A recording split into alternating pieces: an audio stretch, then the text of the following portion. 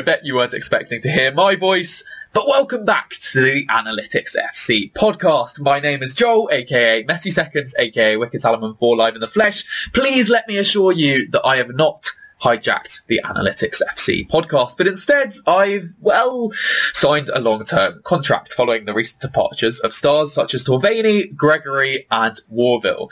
I'm sure any old coconut could have found someone better in the numbers, but in the immortal words of Robbie Keane, it's a dream come true. With me today, I have Bobby Gardner and Jeremy Steele, if you'd like to introduce yourselves. Hey, I'm Bobby. I've been writing about football stats for about a year now. I came into it mainly through Ted Knutson and StatsBomb. About a year ago, I set up Analytics FC with Tom Warville, Sam Gregory, and Ben Torveny, who have now all moved into full-time jobs. And that's completely amicable, and we're really happy to see people get jobs within the industry, and hopefully that continues. To keep Analytics FC going forwards, Jeremy Steele has come in as managing director. He's got experience and expertise within the football industry, and he's our real football man.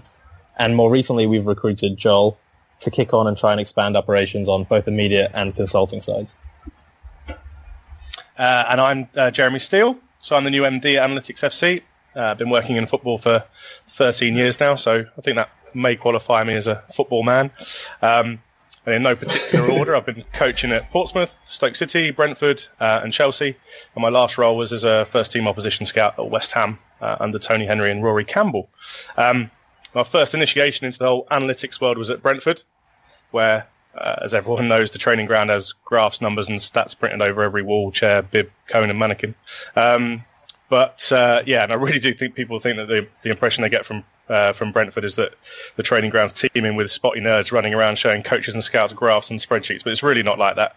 And to be honest, I think every club has data integrated into what they do in some way, shape or form. I think Brentford have just made that an open secret. Anyway, I digress. My honest opinion about football analytics is that it can help clubs win games, develop players and make money. So, of course, who wouldn't want to be part of a movement like that? So here I am. Who are you trying to call a spotty nerd? None of you guys, of course. Yeah, it's a bit offensive. So I think we all collectively want this podcast to be fortnightly, an attempt to learn about football analytically, placing numbers into their correct footballing context, with guests from hopefully around the world of football. Speaking of football and tenuous segues, let's get into questions from Twitter, where the first one we have is from a certain Tom Warville. Is Andre Ayew worth the £20.5 million transfer fee? Bobby, I think you want to answer this. I do, and it comes from a little bit of disagreement between me and Paul Riley, who's another one within the analytics community. Paul said that if he wasn't able to find someone better than Andre Ayew for 20 million, he would write a letter to the fans of the club and resign. And so I think it's a little bit hyperbolic to say that. I say a little bit. I think it's really hyperbolic in the context of Andre Ayew. And I think if we're looking at West Ham, we have to start first in the tactical lens. How do West Ham play this differently to Swansea? They cross a lot more. They're likely to have much more of a target man presence this year, with Andy Carroll still being their top striker, although Caleri's coming in. On the left-hand side, they're going to have Payet, who's a brilliant playmaker, and a sustainably brilliant playmaker for the last 3 to 4 seasons, has been having amazing key pass and through ball numbers. And so I think it's how do you complement that? And I think if they're thinking Payet's goals, how many of them came from set pieces, how many of them are basically unrepeatable, how do we balance that on the other side? And the thing that's amazing about Andre Ayew is he can play on the wing, but he acts like a shadow striker. He's very often at the back post. For Swansea last year, it was Jefferson Montero with his one-trick pony stuff where he beats the right back and then gets a cross in. And more often than not, weirdly, it wasn't Bafatimbi Gomes there, it was Andre Ayew there. And I think when Ayew has 3 years left on his contract at the point of the move, he'd just come off a season where he scored 12 Premier League goals and obviously all the hype that comes with that. I really don't think that 20.5 mil for him is unjustified in any way from the point of view of West Ham. Do you like Swansea, Bobby? I do a little bit, yeah. I think you've also got to look at what they could get, because the reports were pretty clear. They've chased a number of attacking players and couldn't get the majority of them. Michi, obviously, the biggest name. Lacazette being another one, and so I think slightly different position, but in terms of attacking players, they've really tried to push the boat out and spend some money. So it's not through lack of trying. I think A probably is what they could get at the time. Yeah, I'm slightly convinced by Bobby's tactical suitability point. I wonder who the other names that Paul Riley had in mind were. Who are the options from presumably not in the Premier League who could go to West Ham for 20 million instead? Well, I think West Ham have been reported to have bid for Ghezal, who plays for Lyon, Algerian right winger, who is basically Mahrez light. But I think even he would be a really different player because his assists to goals ratio is roughly equal. He's much more of a like Payet sort of player in that he can do both. And so I think the interesting thing with Ayew that Bilic also mentioned is that he's seen him play at striker. He played briefly at striker for Swansea when Gomez was left out in the wilderness. And I just think it's incredibly hyperbolic to say that there's no justification for the 20.5 million. I think if you're looking at it through the lens of West Ham and how they play and how Ayew might fit into that, it's actually a really good fit. I know he got injured on the first day of the season for reportedly 4 months, and so that's going to tint all of our views on this a little bit. But I still think it was a smart signing at the point of signing, and I was really sad about it as a Swansea fan because I think he's underrated. Fair enough. I'm always slightly concerned and willing to look at other options from other leagues whenever a Premier League sign anyone for more than 5 million, 10 million, 20 million. But when a fit exists, when in the Premier League you are so short-termist and you'd really rather something works now, and it's relatively low risk, even with a high fee, yeah, seems to make a deal of sense to me. All right, if we don't have anything more to say on that, then let's talk about Bournemouth for no particular reason other than that we got lots of tweets about it and no tweets regarding pretty much any other Premier League club. We got tweets from Mo, from Ravi and from Owain asking about Bournemouth's summer, particularly why they should pay 15 million for Jordan Ibe with a buyback clause. I'll open it up. Yeah, I'll take that one. I mean, look, I've seen Jordan Ibe play since he was sort of 14, 15 years old when he was at Wycombe. This is a player with a lot of potential. Okay, 15 million, it's a fair whack, but there's a buyback clause there. Liverpool fans seem to think they've got the better end of the deal because of the buyback. Klopp seems to be making out in the press as if that buyback isn't going to be a hell of a lot more than the 15 mil that they've paid, but okay, if it's 20 mil or 25 mil, it's still a lot to get a player back. So it's not the equivalent of a loan. Put it that way. So yeah, I mean, look, he's got good numbers from last season for a young player. You know, you look at his output compared to say Matt Ritchie, who they've lost. They haven't lost a hell of a lot in that sense. He's slightly down on assists per 90, he's slightly down on goals, but you know, massively up on dribbles. So if Howe wants a ball carrier, then maybe Jordan Ibe's the man, and maybe he can help him to develop. I think for both clubs, it's probably a decent move. I think Bournemouth are getting a pretty decent young player with potential, and Liverpool, you know, have got themselves into a situation where they can get him back if he really does develop. So pretty good all round, probably. But the potential point is to some extent, to like a small extent, nullified by the buyback thing, right? Like if we have a distribution of the possible outcomes that Jordan Ibe could be at Bournemouth, right? So maybe he could be like really, really crap, and then you could sell him for 5 million or 2 million in a few years' time. Maybe the average Jordan Ibe at Bournemouth looks like reasonably good, and then maybe a really, really good Jordan Ibe leaves in his mid-20s for a 40 million fee, or I don't know, something crazy. With the buyback clause, it's a very crude way of looking at it, but you are cutting off all of the best options. And so suddenly the average option where Liverpool don't buy him back looks quite a lot worse. I'm concerned about Jordan Ibe, numbers-wise and otherwise. I don't know what the buyback looks like, and we're not privy to that, but I am a little bit concerned about it. Yeah, I think you're making the assumption that they buy him back next season or the season after, because if they get 2 good seasons out of him with really high productivity, then it's probably worth it. I see what you're saying, though. If he has a really good year next year and then they lose him, then it kind of negates the potential aspect of Jordan Ibe. But yeah, I can see why there might be a little bit more of a positive edge on the transfer from Liverpool's point of view. But I still think Bournemouth will get something out of it. Well, I'm also not sure what he produces anyway. Like even disregarding that. I think he hasn't had enough minutes to be able to show that. I think as you say, his actual end product isn't there yet. But like, I haven't had enough minutes to show that. But, I mean, Bournemouth aren't bidding 15 million for me. Yeah, okay, slightly different. Yeah.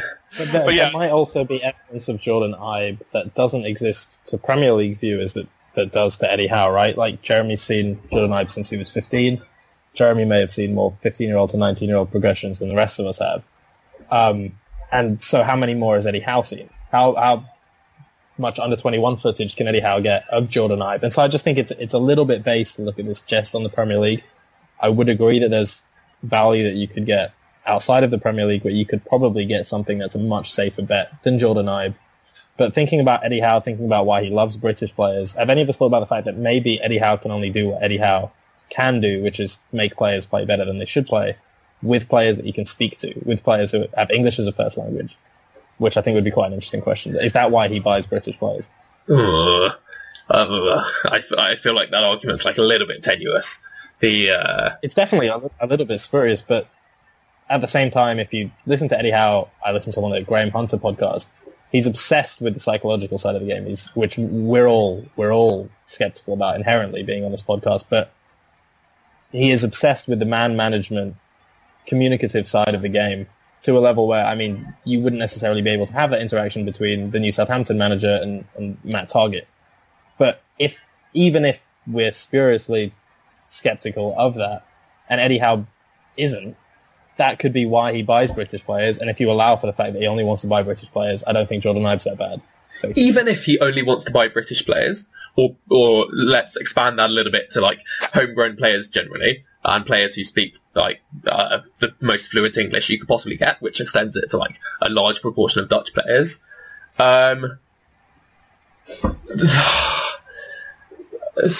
Okay, so maybe you can argue he's like an Eddie Howe local maximum.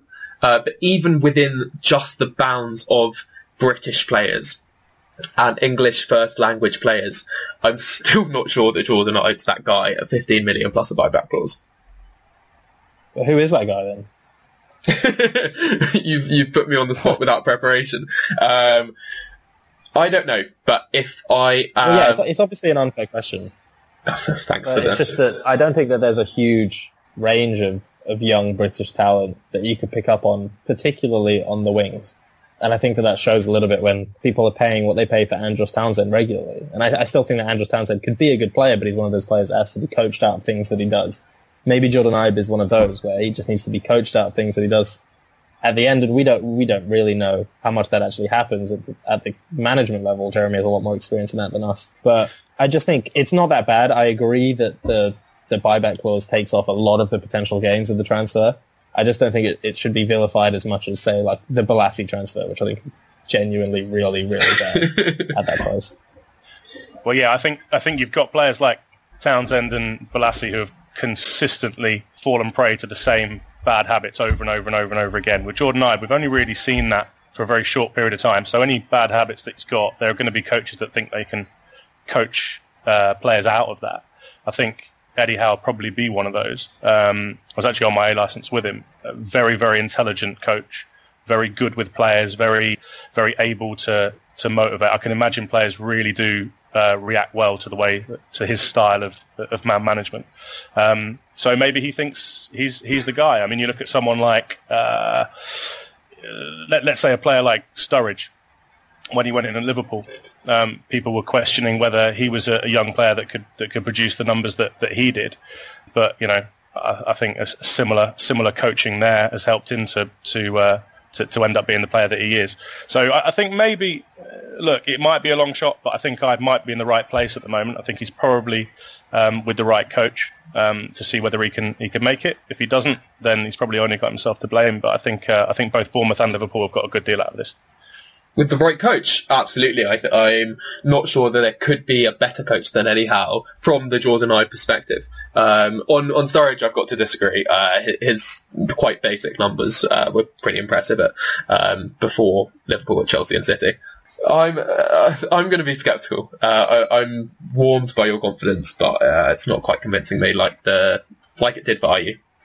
Okay. The other thing I would say is that with all the players who are coming back in at Bournemouth, they're my tip to be the surprise of the season. And by surprise, I don't mean what Leicester did last year in terms of winning the league, but I think they'll be far better than 16th, because you look at players like Callum Wilson coming back. I think he was on, I think I've got the numbers in front of me here, so he was on 0.47 non-penalty goals per 90. So even if he can, that's before he got injured, so even if he can reproduce anywhere close to that, then they're going to be, a lot more productive going forward. Obviously, Gradle coming back from injury, Aki coming in, and one really, really underrated signing is Lewis Cook. I know a lot of teams are after Lewis Cook in central midfield, and he's an extremely capable, still young player, but he's, his output's pretty good even for his age now. So it'll be interesting to see how he develops as well. So it's not a bad side, Bournemouth. Not a bad side at all.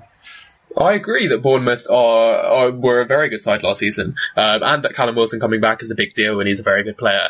I'd have to be dickishly sceptical again, in that I think the range of outcomes for Bournemouth is quite, well, for all teams it is at the beginning of the year, but I think it's quite wide this year. If you are saying they'll get much better, you're not only saying that Wilson comes into the side and therefore they get better, which I agree with, but also that what happened last season, where Eddie Howe is coaching like a League One defence to Premier League standard, happens again this year. And, maybe that will happen, and it looks like Eddie Howe's a genuinely good manager, and it happened last season, and there isn't a significant amount of reason to doubt that, other than the fact that, stuff happens. And last season might not be the best guide to all of those structural factors, other than the injuries staying the same this year.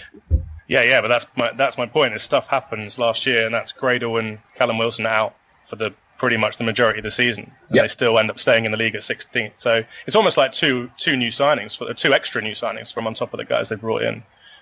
So you hope it should have an impact, but yeah, I'm optimistic about Bournemouth. I think under Cayley's expected goals difference or something, they were 12th in the league, so they might have even actually performed a little bit better than we give them credit for last season. I think with Bournemouth, the one thing that I would like to point out is their striker spending is really weird.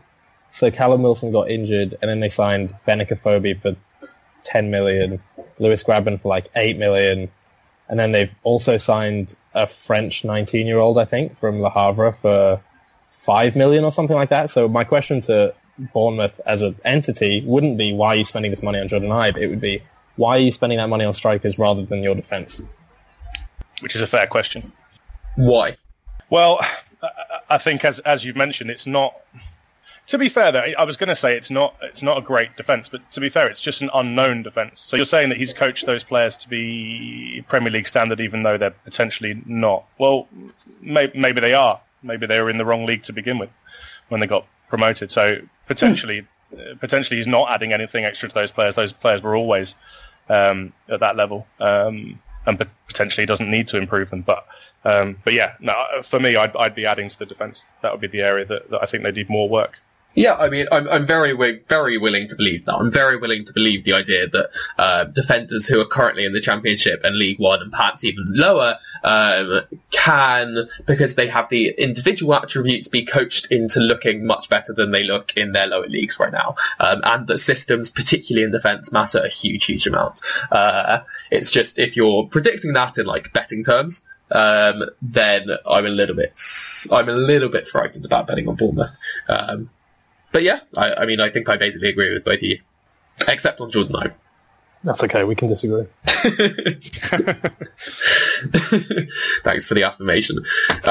So, if we can move on to Bournemouth, to the league as a slightly bigger picture, is it worth asking who you guys think will win the league and who will go down?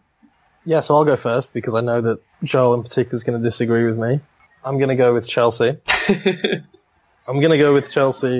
Because I don't want to go for Manchester City, but also because I think if you look at Leicester as a one-season blip last season and you expect them to go back to more normal trends, you basically have to think the same about Chelsea. Chelsea are a team that have challenged for the title regularly recently. They've made big upgrades. Conte is a good manager upgrade.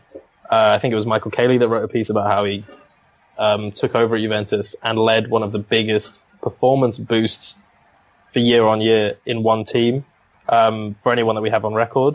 They've signed N'Golo Kante, who we know is an elite level DM/transition centre mid. Michy Batshuayi is as good a striker as you could have signed in the window last year for anything less than like 60 mil.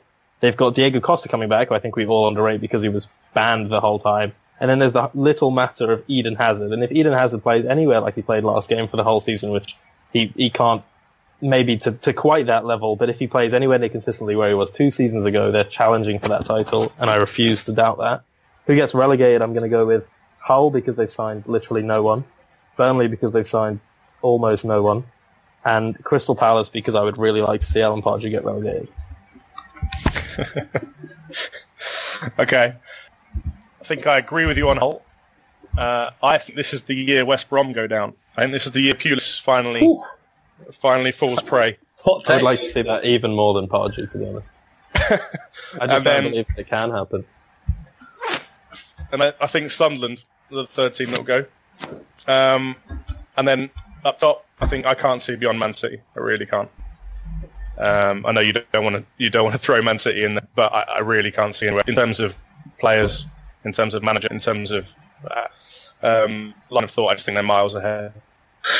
All right, so for me, season predictions for the league are very inefficient, so I don't want to say anything set in stone, and I want to talk in terms of probability so that I can blame me being wrong on freak accidents, etc. later. I agree with Bobby on Hull and Burnley going down. I think there's probably like a 2/3-ish chance of each of them going down to like a 50% chance of both of them going down. And then the others, there are a ton of teams and I really couldn't tell you. I think Sunderland's not a dreadful shout. I don't think West Brom is a dreadful shout. I don't think the Pardew team is a bad shout. Middlesbrough, you don't know. You expect them to be probably the best of those championship teams to come up, but maybe not. It's quite difficult to predict. Watford were really, really bad in the second half of last year. Even dare I say it, Swansea, even though they've been very consistent for a number of years, might be drawn into that battle. So I don't know with regards to the third. I'll go Hull, Burnley and Watford, just because since Leicester last season, end of season trends seem to be the new black. In terms of title winners, I don't think the Leicester analogy holds, because we don't expect Leicester to go back to being the level of like 16th place in the league, right? Like we expect them to be like the 7th best or the 6th best, 8th best team in the league this year. And also with Chelsea, they had a big drop off in the second half of that title winning season. They weren't by miles the best team in the league, and then they dropped to like a dramatic low. Do we think that they're going to go all the way back up? Well, like the structural factors, I agree, have all changed for the better. Like Conte is a fantastic manager. They have a very talented playing squad. Signings look reasonable, etc., etc. But if you're trying to predict right now who wins the league, just because you can see a very clear path to how all of those structural factors could be fixed, I think is a different ball game to predicting them first. There must be a reason why they were so low last season, right? So it's a bit like when United dropped when Moyes took over after Ferguson. There's a reason that they're down there. So however much structural change, it's still going to take time to get back to where they were, unless you believe that was a totally one-off season where they were just a little bit like Leicester in a way, that it was just unpredictable in that sense. That's kind of where I stand right now. My personal theory is one that I've seen a lot of people say, which is that Chelsea took their performance-enhancing drugs at the wrong time last season. I don't actually think that. They did have a weird preseason. They've talked about that. And I think it was a little bit the way I view Leicester is less like, look, there's this really one random thing that explains everything, and more just a confounding set of events where you can explain some of them. Like for Leicester, you can explain the fact that a lot of the teams around them that would normally challenge for the title had really weird off-seasons or crumbled at the last minute.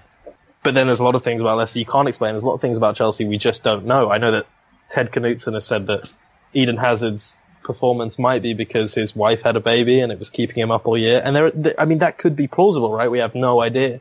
That's the problem. But I just think it's a little bit unfair to look at Chelsea and say, like, look, there might have been this unsolvable problem from last season, because I think that's just as plausible as there being a very solvable problem that someone like Antonio Conte will solve. Well, then I agree with you. I agree with Jeremy that the problem is right now, I'm not willing to put money on whether it is major structural issues or whether it's a blip. And I get that those structural issues have all, like, sort of probably been fixed, but you don't know the period of time that takes. If it takes a period of time, to what extent the structural issues have been fixed, what the structural issues actually were. So I'm a little bit scared. I'm going to have to go for City as well. I don't think they're probably going to win the league. I think putting them at 25%, 30%, 40% even makes sense. But as far as teams go, when you've got a playing squad that good, plus Guardiola, it's difficult to see. I think people are already underrating Arsenal to win the league. After one game, when they were playing half of a second string side, they went from 15% likelihood of winning the league to 8% overnight, which is very much so not right to me. I mean, they were quite close to getting a draw or a win. They weren't that far from it, and they were playing a much, much worse team than they normally play against the Liverpool side, who are getting progressively better and better. I think that's fair. I think too often, I say too often, Arsenal get written off, but probably rightly so. But they finish second. There's no, you can't argue with that. They are, and no one expects Leicester to perform to the same level. So, are we just saying that Arsenal can't get over the line and win a league, or are we saying that their team was that bad that they can't, reproduce what they did last season? It seems odd to me that no one's talking about Arsenal when everyone's very negative about the Arsenal squad. That same team, and especially if maybe Cazorla's back, should be able to perform to a level where it challenges for the title. And everyone's writing them off as if they haven't spent any money and therefore can't keep up with the others around them. I find it quite odd. It's a very odd narrative, I think. I think there's a more interesting question here, which is, which of the top teams, say 6 or 5, which do you think can't challenge for the title? Because even United, I know there's a huge precursor there where I'm saying even United, even though this is Manchester United, one of the biggest clubs of all time, they could challenge for the title with Mourinho and Ibra and the upgrades that they've made. So Arsenal, I think they could challenge for the title. Tottenham, I think they could challenge for the title. City, I think so. Chelsea, I think so. United, I think so. And then, just for the sake of argument, let's throw in Leicester because they're the defending. And feasibly, you could have 5, maybe in a really weird world where Leicester do this twice, 6 teams competing for the title. And so, yeah, I think, Joel, if we're modelling the probability distribution, this is as uncertain as I can possibly be at the start of the Premier League season. Would you count Liverpool out? I think I really like the Liverpool team. I really like the recruitments, particularly Sadio Mane. And I've been saying that for a few weeks, and it's not just scoreboard journalism, but I haven't been saying it on the podcast, so I can't prove that. But I don't think they could challenge for the title. I don't know why. I don't really have any huge reason to say that. I just think that I would love to see them do a 13-14, but then if they do a 13-14, you've got 6, maybe 7 teams that could be challenging for the title. I think that's right. I just mean that I think Arsenal are underrated. Yeah, no, I definitely agree with that. Yeah. In a way that they usually aren't. Yeah, I also think there's an air of negativity around the club and around Wenger, which I don't think helps. I mean, I went to the Emirates a couple of times last year, and it is really negative. There are certain pockets of fans who are just, they'll boo the team at any opportunity if anything's going wrong, and it can't help. But potentially that might be a factor for them unless they can turn things around or Wenger can turn things around. Because one game like the Liverpool game, and the fans turn, and it's tough for a team and a manager to get out of that kind of slump. And Arsenal aren't very good at getting out of slumps. So where do you stand on Wenger? My own personal view is I think he's great, but that's just my own personal view. I don't think the majority of Arsenal fans think. Not the majority necessarily, but I think there's a large minority who have changed their mind about him, and I think only spending big money is going to change their view. And personally, I think it's a really odd thing to say. Spending money seems almost like a proxy for making progress. Mm. Actually, Arsenal have made progress year on year most years without spending big money. Like the big thing a few years ago was, we need a new goalkeeper. Okay, fine. He spends big money on Czech. Did it make any difference to their ability to get over the line last year. They're in exactly the same position as they were when Szczesny and Fabianski were there. So I think sometimes I think going for that big name isn't necessarily the right thing to do, although it would get a lot of fans off Wenger's back. It's odd that if he won this season, it would almost completely validate him. When what Wenger's been saying the whole time that he's at Arsenal is, look, I want to build a sustainable club, a sustainable model for the future, which I think as a football fan, even if you think that he might have failed at that, which I think would be really hard to argue, but that's exactly what you want, right? Like you look at Tony Zia going into Aston Villa and all of their fans are really happy right now because he's spending unsustainable amounts of money. He's signing ridiculous amounts of players and he's announcing it on Twitter. And the Villa fans are really, really, really happy about that, generally speaking. And I think that makes no sense. And it says something about the, I don't want to say consumer mentality of football fans right now, because I'm a culprit of that as well. Like when Swansea weren't signing players, I was sitting there thinking like, oh God, what will I do? Checking BBC gossip page constantly. We all do it, but it says something about how we view the game that's like almost the benchmark that we hold managers to, especially when Wenger is not doing anything that we don't expect from him. He's always just said, I'll spend big money if I can get supreme value for it. And I think the good point that was raised about that on the double pivot last week, I think, was that maybe he should have, rather than spending 40 mil on an Ozil every year, or when he thinks that's suitable, he should buy 3 to 4 gambles. And I think that's the only real criticism you could raise of Wenger, that maybe his transfer policy could be a little bit different, but I would never say that he should have been spending like exponentially more. I think you can rightly criticise not signing a striker this year. Yeah, I think so, but that's not necessarily spending more, right?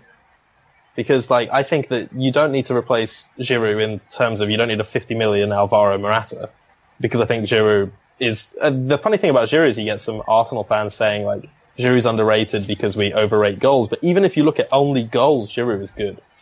And so I think that you bring in a striker to come underneath him, maybe you do a Michy Batshuayi or Diego Costa. Maybe. But I don't see why maybe you should have signed like a 50 million striker just to appease everyone. Well, I mean, I fly that Giroud flag higher than I think the vast majority of people do. But they do stylistically need something very different. Like, they really do need a player who can run onto the end of through balls, who will give them a different option in different games. And also, as like good as Giroud is, and his score contribution last year was genuinely good, and stylistically he is a very, very good fit for them, as someone who can create dangerous plays from out front and hold the ball for more technically gifted creative players, etc., etc. But he is 29. The strikers are possibly available in players like Icardi and Lacazette, and maybe there were other players like Mitch who could have come earlier in the summer. I'm almost tempted to go back on my word from last year, which I was really, really confident about, and I'm still confident about, which is that Arsenal shouldn't have signed a striker last year because the options weren't really there. They didn't really exist. But the Premier League money that has come in this year means that it would have made sense if you are a long-term viewing coach like Arsene Wenger in a job that only Arsene Wenger has, where he can look that long-term. The thing that made sense would have been to invest before the Premier League money comes in, when you know the Premier League money is coming in, and when you have the money to do it ahead of time without taking out ridiculous loans, etc. I think if it's not a mistake that he's not signing anyone now for a large fee, I think it really is a big mistake that he did not gamble on 2 young strikers previously. Welbeck was presumably that guy, right? Like, he's a very good, underrated, young English 23-year-old forward when he comes. I think he could have done more than that. I think Wenger was in the position to, and in hindsight, he should have done.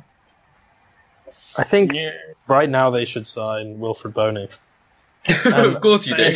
I'm saying not just because he needs a home and I love him, but because if you're saying that Giroud's tremendously good at hold-up play, bringing other players into the game, which he is, the player that I would go to for also being good at that is obviously Wilfred Boney. But then on top of that, Wilfred Boney, what he could do was play 1-2s and make a run on, which is something you don't often see from Giroud. You very often get the hold-up play or the near-post run, but not so much hold-up play and then a run. It's what he could do, but I'm not sure that's what he's doing recently. Wilfred Bony. Yeah. It's hard to evaluate his time at City because on a purely number basis, he's doing exactly what he did at Swansea. He's doing it even better. He's getting more shots in the box per 90. He's touching the ball just the same amount. He's scoring at roughly the same amount. But he didn't really ever get like a significant first place run in the team. And it's so hard to evaluate, especially strikers, on the basis of that. And it's the same with Benteke. Like, we've just seen that Crystal Palace, as we're doing this podcast, have agreed to deal with Benteke. And I know that 30 million might seem a lot for that, but I think the flop relative to actually what he did, it's not really a flop, it's just tactical unsuitability, really. Yeah, which makes sense. The other thing I'd say is people are talking about spending big money on Lacazette. You're talking about a player that couldn't get into the French squad. Giroud's kept him out of the French squad. And so, therefore, what are you buying him for? You're buying a backup for huge money. Because Arsenal only play with one centre forward. So the idea that, bringing Lacazette in gives you something else. Well, clearly the French coach didn't think he was better. Well, I think if you buy Lacazette, it makes sense, but you have to change your whole system to do it, because Lacazette's not going to play anything like Giroud. So I get a bit confused when people say Arsenal should buy X striker, and X striker's completely different to Giroud, because the team is built around him. It's how the system works, and it's a system that last season challenged for the title in a way that we all a little bit artificially underrate, even though they finished second, as you've mentioned, just because they're Arsenal. But if they're looking for a striker that can do the similar hold-up play stuff, can be a warm body, because Welbeck and, Walcott's fit right now, but how long is that going to last? They're all going to be injured at some point because it's Arsenal. Then yeah, I would nominate Wilfred Bony. But that's my point, is that they shouldn't be looking for a stylistic fit. Right. So okay. you would augment the Arsenal system? No, I'm saying that there are certain times when you need someone who is able to run through, and Giroud is never going to be that guy. And at 29 years old, he's not even going to be able to do what he could do before as well. Yes, I would want someone really different. I hear what you're saying about buying for 50 million for someone who's potentially going to be a backup, and Lacazette was maybe not like the best winger in the world when he played there before he was moved up front, so maybe you're looking at a Draxler instead, or a player like that, fine, but a different kind of forward I think is needed. I think potentially the best signing Arsenal could make, and I don't want to sound like Raymond Verheyen here, but essentially they get too many injuries during the season. The best signing they could make is potentially a different strength and conditioning department, although I'm sure the strength and conditioning department is trying its best to reduce those injuries and change training methods and whatever else. But it's not a coincidence that for the last 7, 8, 9 seasons they get the same long-term injuries over and over and over again. They either sign the wrong players, or their training methodology is poor, for want of a better term. It's not a coincidence those players get over and over again. And I think if they changed that and kept a squad that was fit, rather than struggling along with 11 or 12 players, and they look like they haven't got strength and depth, whereas they actually have. If you look at the squad each year, it's just half of them are in the treatment room. I think that would be a tremendous way of increasing their chances of winning the league. All right, so if we can stop babbling on about Arsenal in the Premier League, I think you two want to talk about Premier League transfer prices. Yeah, so I basically want to engage with the idea that the Premier League's gone insane. And something that I found really interesting is Paul Tompkins on the Tompkins Times. He has a thing, I think it's called TPI, Transfer Price Index. And it looks at the price of average Premier League players season by season. So it's a little bit like how inflation's calculated by economists. So you take a basket of goods. In this case, it's players like Jordan Ibe. And you weight their prices year on year to see the relative inflation. And he has some really interesting findings. So from 2013 to the end of last season, the average price of a Premier League player has doubled. And the more interesting thing is that spending has risen roughly in line with TV money. And we'll have the visualizations come out with this podcast that shows this, but it's really not been that extreme. And if you look at median player prices, which is something that we've done, it's even less extreme then. So I think it's not so much that the Premier League's gone insane.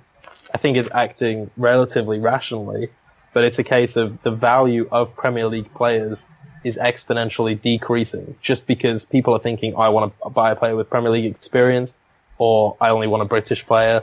And so the value that you're getting from other leagues, even if there's a premium on buying as a Premier League club, or there's a premium on wages as buying as a Premier League club, the value there is what people are really trying to refer to when they say, how's the Premier League going to say? I think like that you can get Hakim Ziyech, or however you pronounce his name, for 12 million euros right now, and Jordan Ibe costs 15 million pounds. They might both be worth that in their own individual markets, but the fact is they overlap. And so the Premier League hasn't gone insane, but the value in the Premier League is ever decreasing. Interesting. It means that there's even more incentive to buy abroad, right? Because the differential I think so. It's gone crazy. The differential has gone crazy. It has, and when clubs like, I don't want to say clubs like Leicester because they won the league, but it is surprising that they held on to Vardy and Mahrez, or at least it looks like they held on to Mahrez too. And it's surprising that a year ago Everton can be like, no, we'll wait for more for John Stones. That's weird. And so you've got this, Premier League clubs are stronger in that they can hold on to their players. They're stronger in that they can buy players from abroad more easily. And so I think that they're not taking advantage of that as well as they should be. But the prices themselves, apart from Balassi, which was insane, haven't gone that insane.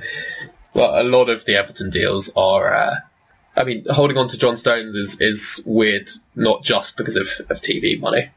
So I spoke to a couple of guys in the Bundesliga, and they were saying that that all this TV money that's coming into the English game, they're rubbing their hands together because they know that the windfall is going to end up coming back into probably their division, or potentially into the French league. How does that kind of strengthening of other countries' coffers affect English and potentially German sides or French sides in the Champions League, do you think?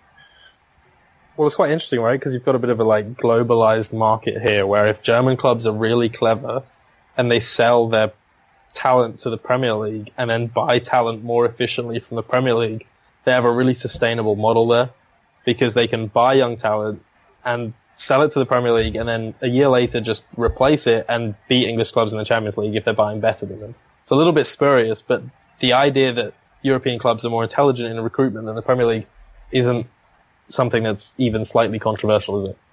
Look at Sevilla as an example of that.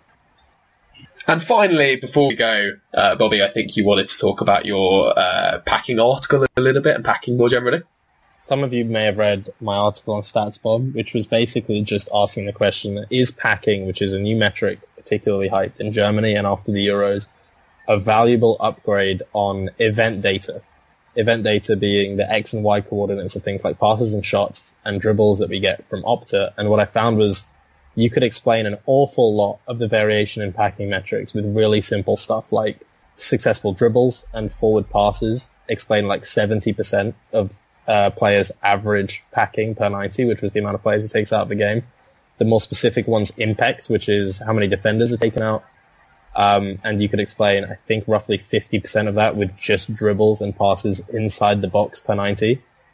And so I think it's just, if you're looking for metrics that can quantify players to a better level than, say, assists or key passes, you can do better than packing if you have event data. I don't want to say that packing's useless. I don't think that it is.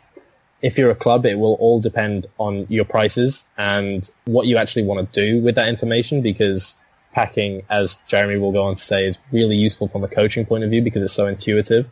But I was just very skeptical about it being the future of football analytics, which is what it was genuinely called by some people. Yeah, I mean, from my point of view as a coach, I like you say, intuitively it makes sense. You're getting a number that tells you how well a team's moving the ball forward, breaking lines. If you look at the list of players who score highly on either playing those passes or receiving those passes in between the lines, it looks pretty good. But I think just reading your article, Bobby, you've got quite big skepticism over whether that can explain some of the things that the metric is trying to explain. I think it looks like it's useful, but I think what you were trying to say was that it's not potentially as useful as it makes out. So yeah, just explain that a bit more, because from a coaching point of view, it looks great. It looks like a very useful metric for essentially breaking lines. Yeah, well, I think the thing is that in event data, it's really hard to categorically say, look, this pass took out X number of players. But when you're looking, which is what you'll have to do at a recruitment level, is you're looking at a player over the past 2 seasons or something like that. And if you've got that many data points and you're looking at breaking lines, there's probably like cheat ways to do that in event data, because when a player's passing forward, if they're playing through balls, if you've got a centre-back like Jerome Boateng, or the pass that Bartra did for Dortmund the other day that I saw as a video on Twitter, those amazing passes are going to show up in other metrics. They're going to show up more easily than having to code this whole new thing. Like, the big thing about packing is that you could do it really, really easily with positional data. With positional data, you could, I think, it was Tom Lawrence said it's 20 lines of SQL, basically. But packing, as it's being done now, is being manually coded. Like, people are sitting there and going, like, this pass took out this many players. And to me, that makes no sense if we're already coding event data. And so I think it's that they said that Leverkusen and Dortmund are buying it, and I would presume that Leverkusen and Dortmund already have event data. If those analysts understand what they're doing with event data, they can be looking for stuff like packing or taking players out or breaking lines in more intelligent ways. If they have positional data, packing could be just the very beginning of some really, really insightful looks into player passing, player decision-making, to a level that would completely eliminate packing in the very first place. So it's just kind of, I don't really see it as an upgrade or an insightful addition. But I know that people disagree, and I really do get that it's intuitive. It's just that I feel like if you explain to a coach why forward passes can explain packing so well, they might not value packing as much, if that makes sense. Yeah, no, cool. So it looks like that's it. Thank you very much to Jeremy and Bobby for joining us. Thank you very much for listening. Please follow Analytics FC on Twitter, where we'll be posting more of the blog stuff and graphics throughout the week, and obviously more of these podcasts. We're very excited to have some great guests on over the next few fortnights and months, including people like Rory Campbell at West Ham. And I guess we'll see you for the next podcast.